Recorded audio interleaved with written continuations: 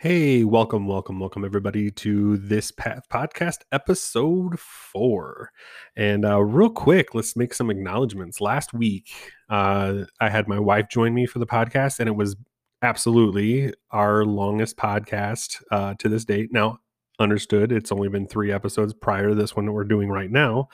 However, it was an hour long, and it's quite a long time to listen, especially if you're brand new to the podcast. You guys don't, aren't familiar with my stuff yet. But lots of people received it pretty well. We had several people, like 30 some people listened to that podcast last week. And I really got to thank you guys first and foremost for doing that and listening to it. And again, hopefully it met something in you that was helpful. I also want to acknowledge we're well over 100. I mean, we have over 100 listeners to the podcast at this point. And again, I'm going to take that as a huge success. I really appreciate you guys stopping by, hanging out, checking out my stuff. And like I said, I'm going to try to do this on a weekly basis, and I'm hoping that people continue to be interested in it as I bring you new things every week. I have big plans for where this is going to go. I plan on doing more interviews. Me and my wife were just talking tonight about having her back on for another podcast. So be looking out for all of those things. I'm really excited about it, and big things are going to happen. I just feel that I'm excited to share this podcast with you. This method of storytelling / experience telling / advice giving. So again, thank you guys so much for the over 100 listens so far, and wherever you're listening to me at. The best thing you can do to help support this podcast is share it with a friend. If the platform that you're listening to the podcast on gives you an ability to rate it, like with the thumbs up or stars or whatever, do so. And again, I thank you from the bottom of my heart for stopping by each week. Let's get into this week's episode. It's not going to be an hour long, I promise. Those will probably be, at least initially, few and far between, and I hope to use those longer episodes as times to really showcase something or somebody that's a really significant topic or person in my life. So this week, though, we're going to talk about one of the foundational pieces, I believe, to mental health and mental well-being and self-care, but it's still what kind of turns out to be one of the hardest things to do for everybody. And I see this all the time. I see this on social media. I see it in my friends. I see it in my family. And it's the notion of being kind to yourself. And what does that mean? Well, we're going to jump into it here. Being kind to yourself is so easy to say, but it's so much harder to actually follow through with and allow yourself to do it. What I find and what I see and observe and even experience in myself is that, and I've personally dealt with this from pretty young age. I mean, I can remember early, like in junior high and high school, the pressure that's put on us to be successful. And now, mind you, that's not always bad. There's something that drives us to be better by feeling that pressure to succeed and the competitive nature of things. However, there's definitely a tipping point. And I would argue that we've experienced that tipping point throughout our lives, and we've seen it in our parents, and we've seen it in our grandparents, and we've seen it in our, other people in our lives that we look up to. And it's this pressure to meet other people's expectations, right? So like, it's not, there becomes a point where that tipping point kind of hits the other side, and it's no longer about what we want, and it's no longer about what edifies us. And I'm using that word again from episode 1, or episode 2, I guess, the balance episode. It passes that tipping point where it's not about what it makes us better, and it's all about us meeting the needs of other people. And this pressure to succeed, and we see it kind of in the gender stereotypes, the stereotypical, right? And the stereotypical ways that we think about gender, we've been taught to think about gender, or at least in our culture, Western culture. And we see it in men, where men are expected to succeed. Men are expected to be kind of unemotional, to remain stoic almost, and to not show weakness. And then we see the same thing in women, but for different reasons. We see the pressure in our culture to, be the caregiver, to be strong for the family, to make sure everything is done, and then think about yourself second. And then even if you want to take it outside of the gender stereotypes, right? Because we're pushing against those, and we're really fighting against those as a culture right now, which is fantastic. But we also see it in just being a leader, and we see this pressure for a leader to never show weakness, to never show that they are struggling. And what that leads to is just this really, really dark and steady decline of somebody's well-being, and starting with their mental health. And we don't give ourselves permission to feel anything. I mean, I was going to say weak, but it's really kind of anything. And it's really detrimental to our well-being. So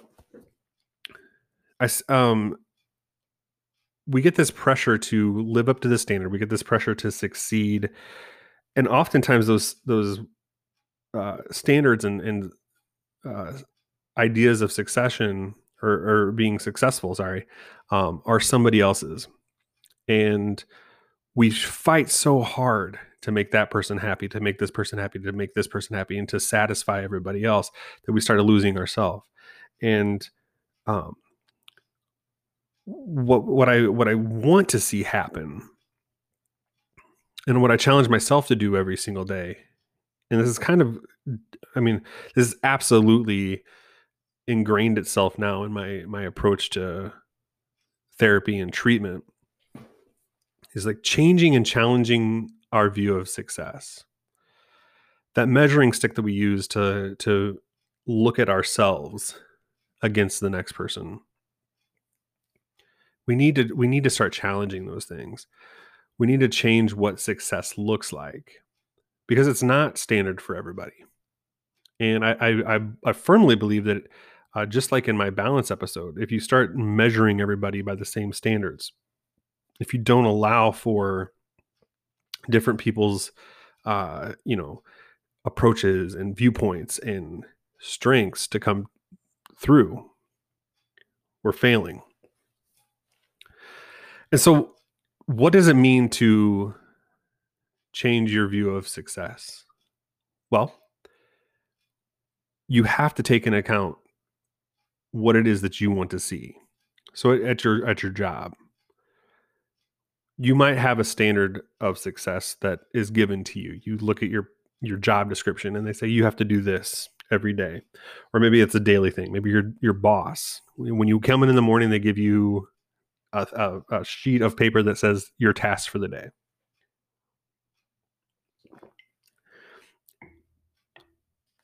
But what does success actually mean?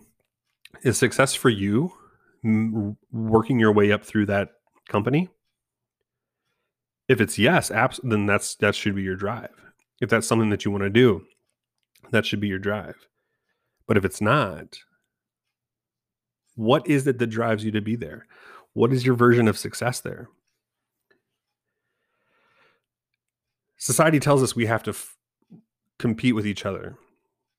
It's really ingrained into us. In your childhood, you want to be the fastest one at gym class, or the best, trumpet player in the band. I never was, by the way. But we challenge each other, or we're supposed to compete with each other for these things. And do we actually look at the things that we're competing for and think about, is this even something I want? And then on top of that, so we go into the next layer. As we're going through our roles every day, as we're going, as myself, as a father, as a husband, as a social worker, am I allowing myself to be me in all of those roles? Am I acknowledging the fact that I have feelings along the way, that today I might not be feeling very well physically, or maybe I'm really sad or depressed today, or maybe I'm having a little bit of a trouble with my anxiety today? And what happens is we don't even give ourselves permission to feel those things and understand those things and acknowledge those things. And they just sit there. One of the things as I train crisis intervention, part of that is replacing crisis, replacing emotions or behaviors, right? Replacing behaviors based on emotions.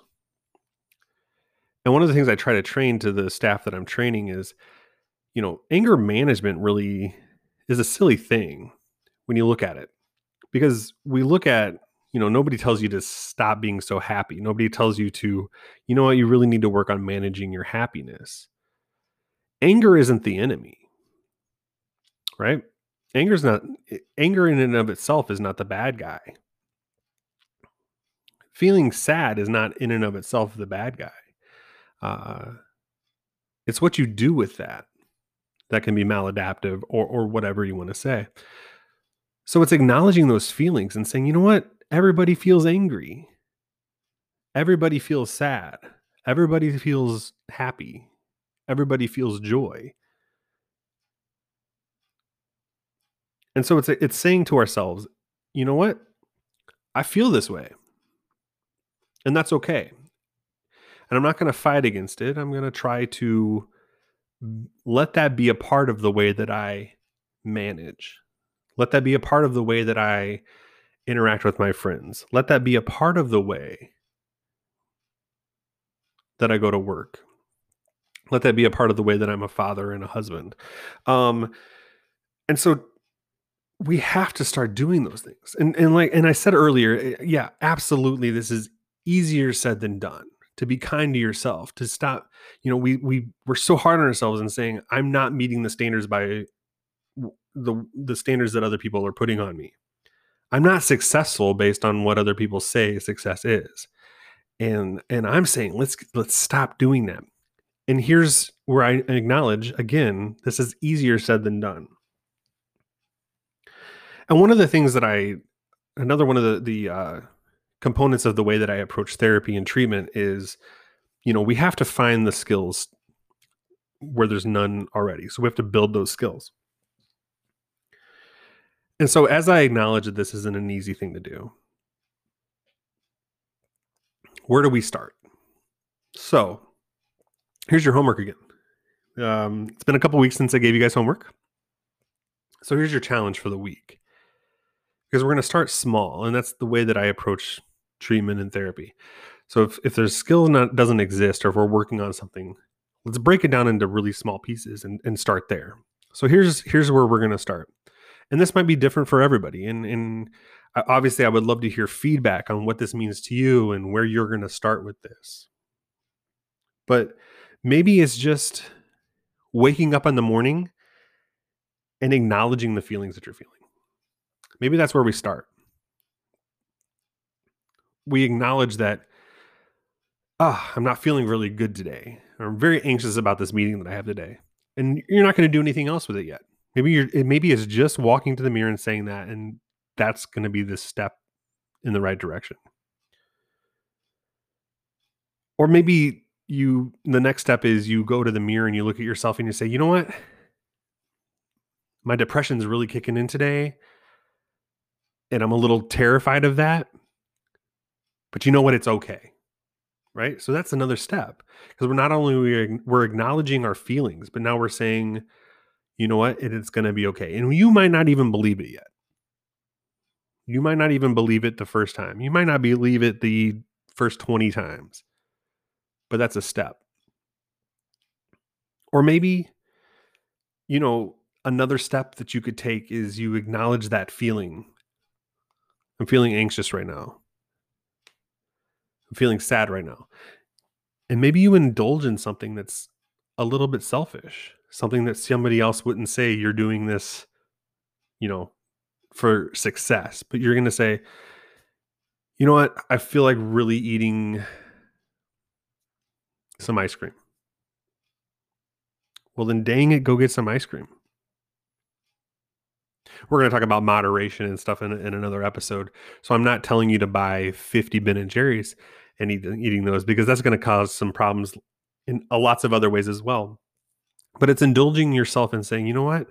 I'm going to take care of myself right now. Maybe I'm going to go to the gym. Maybe I'm going to go on a walk. Maybe I'm going to call my friend. But indulging in something that isn't necessarily common for you and saying, you know what? This is how I'm feeling, and this is going to make me a little bit happier, so I'm going to do this. Obviously, I'd love to hear your thoughts on this episode. It's definitely shorter than the last episode, but it's one that's been really weighing on me a little bit. And this might not even be the period on this episode or this topic, because I think it's really important to learn to be kind to ourselves, to be nice to ourselves, to allow ourselves permission to not be 100%. So I'd love to hear your feedback on that. You can reach out to me, obviously, always directly at twitter.com/lostsite5. My email address, which is thispathpodcast@gmail.com, or facebook.com/aversion therapy.